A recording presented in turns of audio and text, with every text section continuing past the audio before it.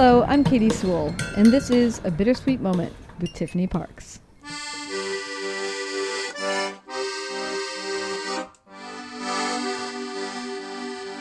Hello and welcome to The Bittersweet Life. I'm Tiffany Parks and this is your midweek Bittersweet Moment. As you know, if you've been listening to the podcast lately, we are in the middle of our Summer in Rome series.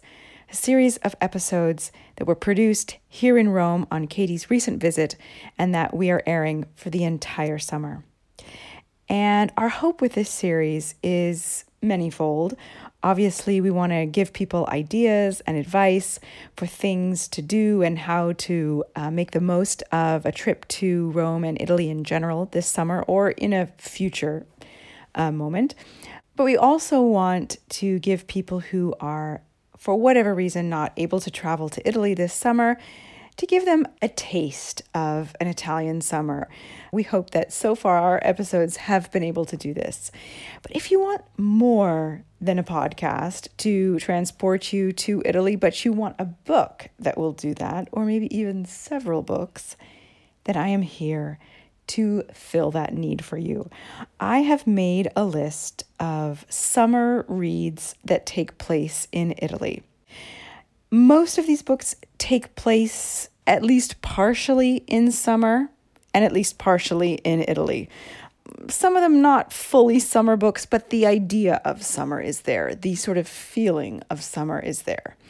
Most of them pretty low-key and easy reads, not all, but most, and something that you can definitely take with you to the beach or to the pool or when you just want to relax this summer and imagine that you are in Italy. So, without further ado, I'm going to start with my number one. I read this book this year. I read it in April, and this book technically takes place in April, but it's very summery, so I think I can get away with it. It's The Enchanted April by Elizabeth von Arnim. You may have seen the film. I personally love the film. Had no idea there was a book, which was a very happy surprise for me, and having seen the movie did not ruin the book for me, although I must say I saw the movie many, many years ago. So The Enchanted April is about 4 English women, all very different from different walks of life and different ages, who in the 1920s find themselves sharing a rental castle on the Ligurian coast.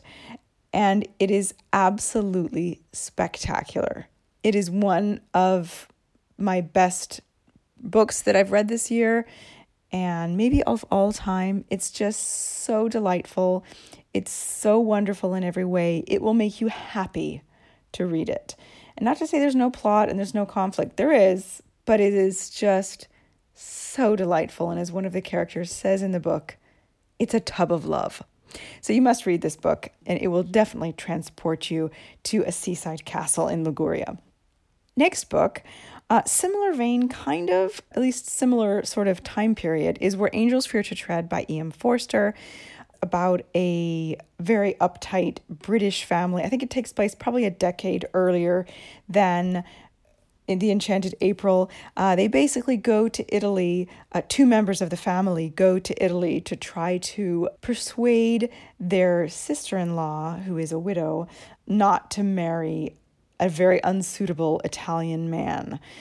Or they go just after she's married him. I'm not really sure. I did read this book this year as well. And I should say I have seen this movie too, which came out, again, several years ago. And it's a very short read. It's different from The Enchanted April because there's much more of a disillusionment with Italy sense to it. Whereas The Enchanted April is just, it's all good. The Italy aspect of it. Whereas Where Angels Fear to Tread, one of the characters is a sort of Italophile, a young man who just adores Italy and just waxes poetic about Italy. But when he goes back under much more serious circumstances than just being a tourist, he finds that it doesn't really live up to his memory of it. Another book that takes place in Italy, which is another classic, I'm sort of focusing on classics right now, is My Cousin Rachel by Daphne du Maurier. Brilliant book. I love Daphne du Maurier on a bad day, although she doesn't have any bad days. This is, I want to say, of the books I've read 4 of her books and 2 of her short story collections, and this is my favorite. Not very much of it takes place in Italy, to be honest. It's like one or two scenes, but it's enough. It captures Italy in summer so well. The heat of mid-August. I think the hero of the story arrives in Florence on Ferragosto, August 15th, and it's so hot and miserable. Like, he hates Italy so much. Of course, he's also in a very, very sad circumstances. I won't be giving away anything of the story because this is like the first the first few chapters. He's gone there because his cousin, who basically raised him, has died in Italy, and so he's going to collect his things and meet his widow. But he hates Italy so much. And I mean, who wouldn't hate Italy arriving on the 15th of August, especially back in the late 1800s when it takes place, when there's no air conditioning. So I recommend this book full stop, even if you're not interested in an Italy read. And like I said, just a couple scenes take place in Italy, but enough to give a very, very clear picture of it. Then we come to another book that's got kind of a negative twist on Italy. It's Daisy Miller by Henry James. This is a book that I have not read for a very long time. I wanted to make sure that I'm only recommending books that I have actually read, which is why you won't hear me talking about Call Me By Your Name, which I'm sure is wonderful, but I have not read it.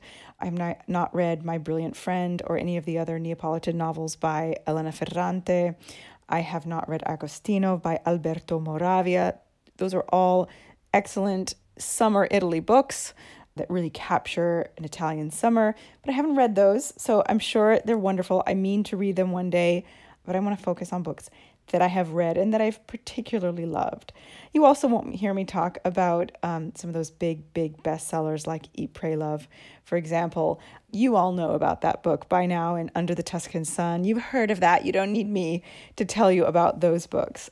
Daisy Miller, it's very short. It's a novella, and it's about a young American girl, a young woman who goes to Italy. She's in Switzerland and then in the first half of the story, and then she goes to Italy. She goes to Rome in the time of Henry James, so the late 1800s, early 1900s. I'm not sure exactly the year. No, I think 1881. There we go. 1881. It's a story of how Europeans see Americans and how Americans see Europeans. And I think this is a discussion that is still fully alive and fully worth continuing to talk about in our day. But it's interesting to see sort of how it played out in the late 1800s. It culminates in the Colosseum. I won't give away the ending, but it's very dramatic. And there is a young Italian, another unsuitable young Italian involved. Support for The Bittersweet Life comes from HarperCollins, presenting The Angel of Rome by Jess Walter, a stunning collection of tender and brilliant stories about the moments when life changes you, for the better or the worse. I met the Angel of Rome on a cool autumn evening in the year of my reinvention, 1993. I was what you might call a work in progress then, a shy, sheltered 21-year-old in Europe for the first time, with a once-in-a-lifetime opportunity to study Latin at the Vatican. That's Eduardo Ballerini reading from The Angel of Rome, the latest story collection by best-selling author Jess Walter. A starred Kirkus review says that you should prepare for delight. And you should. The Angel of Rome by National Book Award finalist Jess Walter. Available now wherever books or audiobooks are sold. Another brilliant Italy book is The Talented Mr. Ripley. I'm sure a lot of you guys have seen the film, which is wonderful, but the book is also wonderful. I'm not going to say the book is necessarily better because I think the film was done so well that it's one of those rare occasions in which the book does not necessarily eclipse the film. And this is another one in which I saw the film first. I didn't necessarily know there was a book. I saw the film when it first came out, whenever that was. And I've just recently, last year, read the book. And it's wonderful. It takes place both on the Amalfi Coast and in Rome. Italy in this book is very much a backdrop. It's not a leading character in the book like some of the other ones, like The Enchanted April. Like, Italy is the starring role and everyone else are supporting characters. So I think The Talented Mr. Ripley is really much more about the story and the plot, and Italy is more of a very rich setting, but not the most important part of the story. Nevertheless, it does bring Italy in the 1950s to life in a very vivid and interesting way. So it's definitely worth a read. Hopping back to E.M. Forster, I could not talk about Italy books without talking about A Room with a View. As you know, if you've listened to this podcast, A Room with a View is an incredibly important book for me. It's a life-changing book. I probably would not have moved to Italy if it hadn't been for the book A Room with a View. That is how important it is to my life. I might not even have studied opera if it hadn't been for the film A Room with a View. So very important to me, but I don't know that it necessarily takes place in the summer, at least the Italy half, because it's just the first half of the book that takes place in Italy. So I'm not going to guarantee that this has a summer feel, but nevertheless, the heroine is on vacation in Italy. It's probably at the very least springtime. I'm not going to talk too much about this book. Most of you are probably familiar with the story of the young English girl transfixed by Italy, realizing that when she goes back to her regular life in England, that it is not going to be able to fulfill her and satisfy her after she has been to Italy. Another book that takes place in Italy that you might not have heard of, it is not a classic, it was written maybe 15 years ago, is Miss Garnet's Angel by Sally Vickers. I think Sally Vickers, I've read 2 of her books. I think she's kind of underrated. I don't think a lot of people have heard of her, know who she is. She wrote another book that takes place in the town of Chartres in France, which I liked even more. This takes place in Venice. It's about a sort of middle-aged woman who spends a significant amount of time in Venice and has an encounter with an angel, but it's not as kooky as it sounds. It's an introspective and beautifully written story, and I think it is a beautiful portrait of Venice as well. There are some really famous books that take place in Venice. The Wings of the Dove by Henry James. I haven't read that, so I'm not going to suggest it, but Miss Garnet's Angel is really nice. It's a light read. I'm not sure if it takes place in summer. I can't remember, but nevertheless, I've included it here. The Leopard by Giuseppe di Lampedusa is an Italian classic. It's set in the 1860s, basically just on the eve of the unification of Italy. Unification of Italy, of course, is a wonderful thing. It's something that Italians celebrate.